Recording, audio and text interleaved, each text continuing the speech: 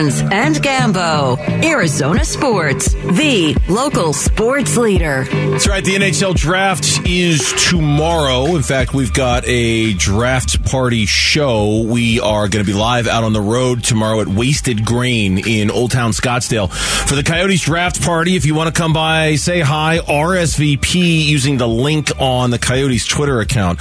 Joining us right now from the site of this year's NHL draft, that would be Nashville.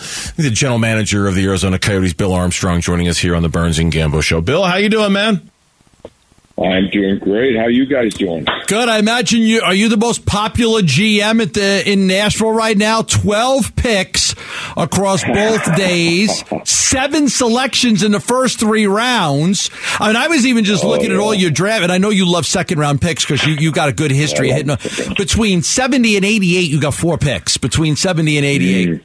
You must be the most popular guy in Nashville. I am. Well, nobody really ever likes a coyote, do you? I mean, if you're in Arizona, they're always looking for your dogs. They're always looking for something to eat. We're the same way. We're always looking to steal picks and players. So, but no, it's. I mean, listen, we're in a good situation. We're going to pick high. We got 2 great picks, and there's some good players there. I'm excited. Teams are, obviously everybody's jockeying and calling and going through all the, the steps that you go through. But we're excited where we are, and it's going to be a great day for us. Well, last year I think you made 4 trades, I think. I mean, you were very busy, very active. Yeah. You've made trades before. With all the picks that you have, do you anticipate that you're going to make a few more trades tomorrow? You never know. As you get closer, things appear sometimes that normally you don't, so you don't want to rule out anything. But to be honest with you, I mean, if we just stay in where we are and pick away, we're going to get some good talent there. But that doesn't mean we won't change. Somebody offers us the world to move. You never know. But for the most part, I would think we're just going to pick, and that's an exciting time for the staff to be able to finally get up there and get into some more talent and add some more players for the Yotes. All right, the thing I want to know, first and foremost, matching suits again tomorrow for you and the crew? And if so, what color are we going with, Bill? Well, I can't give that top secret stuff, but I can tell you we will be matching. And we got a different color, and the boys are excited about that. That's kind of a little bit of our culture and our identity. There'll be a mass of certain color going through the crowds tomorrow, and it'll be the Yotes Army. We'll be walking down the street, and there'll be about 40 of them wearing the same suit, so it's going to be a good time. Is it going to pop a little bit more than the blueberry colored suits you guys wore last year? Because it's going to pop. You're going to like it.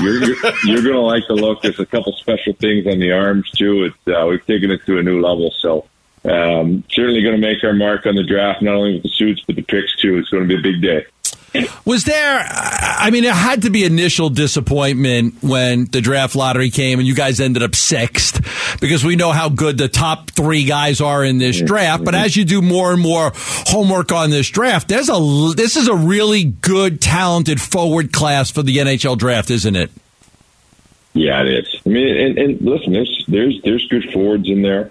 And there's later on, there's some good players. I know we've got some 4 thirds. It's just a great opportunity for our staff to go to work and pick. In the first round, you get excited about some of those guys that are sitting there. And, for us as an organization, we're getting to the point where we're not only making steps with the big club and it's coming together. If we can draft well behind the scenes and then slowly just let these players come into our lineup over the next 3 to 5 years, it's going to be, we're going to put together a good roster that's going to give us a chance to win a championship.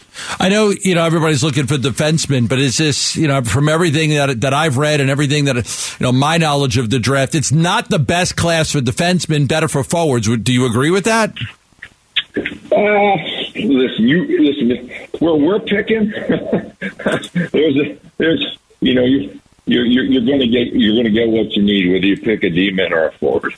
You're going to get what you need. So I think that's the excitement. There's both for us. If we choose to go the forward route, there's going to be talented forwards. And if we choose to go down to grab a D-man, there's going to be a talented defenseman there too. So, either way we go, come draft day, we're going to add some talent to the organization. Yeah, let's not forget, I mean, the talent that you guys already have, guys like, Dylan Guenther and Logan Cooley and even Josh Doan. I mean, you've got a lot of good prospects already, so this is just going to be adding to what is already a talented young core that you hope to build around.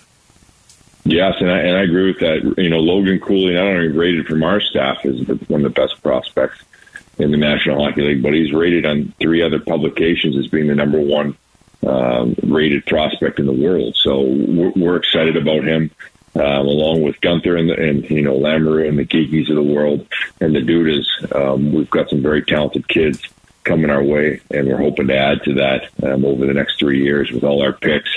And obviously we've added, if you look at the guys that we got on waivers last year with Ingram and Valimaki, and now we've just added Dursey on a trade. Our team is slowly coming along up top, and we're slowly adding more prospects. And it's just a matter of time as we get the young kids into the lineup that we're going to have a chance to compete for playoffs. Since you, Bill Armstrong, our guest here on the Burns and Gambo show, since you mentioned Dursey, I wanted to ask you about him. 24-year-old defenseman. You made the trade over the weekend, sending a second-round pick that you got from Montreal back in 2021 in a Dvorak trade. Tell me about Dursey, what he adds, and why you guys targeted him. Well, he to us is a defenseman that can really add in on the power play. He's a volume puck mover. He does a great job moving the puck, coming out of his own end and neutral end transition just in the forwards. He gets the puck up there, got a great shot from the point.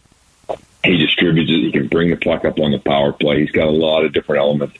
The thing that you really get excited what make a top 4D is they can play in all the moments, and he kills penalties too. So he's got an opportunity to move in there and take charge of that. And we had moved out Gossespear, and he can come right in and take his place and add in and give us that offensive flair from the backside, and somebody that we desperately need. He's a threat with his shot from the point. So he has a great chance to make some good impact. And I know our forward group was excited just because of his power play ability. Yeah, and I thought he had a really good year last year, right? 9 goals, 29 assists. He had 38 points in 72 games. Good right-handed shot. Only 24 years old.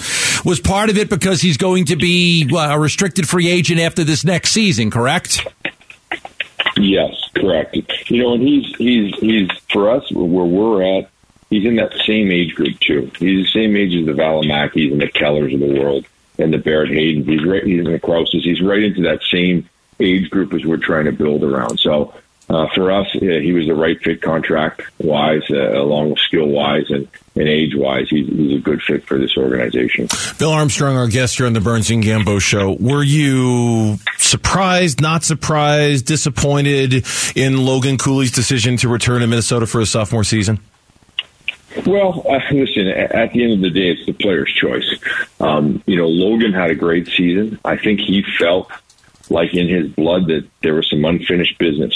He had lost to Hobey Baker. He had lost in the national championship game, and he didn't win the World Juniors. And those are goals that he set out that he wanted to get accomplished. And I think he had some disappointment because he didn't reach those goals. We'll see. You never know. Maybe he comes later on in the summer. Who knows? We're still optimistic about the fact that, what we have for him is opportunity, an opportunity to play on a good team and be a key contributor. So we're still optimistic about it. I know he's made his commitment, but I didn't get this job because I don't get first and second efforts. I don't doubt it. Let's make sure we plug the Italian on this show. We got to do that. Mattias Michelli, 2022-23 all-rookie team. You've got to be very, very, very proud of him. 4th round draft pick. I mean, in 2019, had an unbelievable year. First player in the history of the organization to pace rookies in assists. He had 38. Just a tremendous year. It's nice to see him get honored on that NHL all-rookie team. Absolutely. He didn't win the Rookie of the Year in Bernier's. Listen, well-deserved. But our guy, Michelli, I thought was in that same class. I thought that he's somebody that, let's be honest, if you're playing on the East Coast, maybe, he gets more recognition. But where he was and how he fit into our lineup, he was a star for us. And he's got some great ability. He's got some great potential to be an impact player for us. He's a special passer.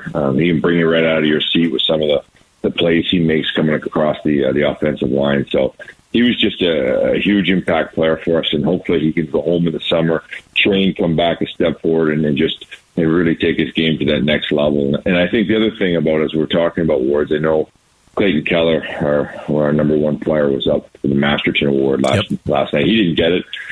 Chris Letang got it for Pittsburgh. But what he did, for me, I grew a huge amount of respect for a guy that had his femur snapped in half. And, he absolutely got crushed on the play, came back, didn't miss a game, and had the best season of his life. He was honored last night. He didn't win the award, but he was honored, and it was a special moment for our organization just because it showed his commitment to being an impact player for this organization. He didn't take a game off, and that was credit to him and what he did in the summer to get back. We're late for a break, but I really wanted to quick, before we say goodbye, I wanted to ask you about Connor Ingram and the decision to re-sign him. Yeah. Tell me about that a little bit. Yeah, he put in one of the best goaltending performances in the last 7 years I've seen in my eyes and in the analytical world. He was phenomenal. He had a great year. He took steps, and for us, we see the ability that he's going to challenge at some point to be a number one goaltender. He's got special ability, and I think there's more that he has. He's still got more potential. He's going to give us a chance to compete every night, him and Veggie, and hopefully push this organization to the next level. We like what we saw last year. We picked him up off waivers, and I think he's got more to give. And truly, I think he's got an opportunity to be a number one goaltender in the National Hockey League. So we're looking forward to seeing him back on the ice with us in the fall. Appreciate the time, Bill. As always, best of luck with the draft tomorrow, and we'll talk soon, okay? Okay, guys. Thank you very much. Take care.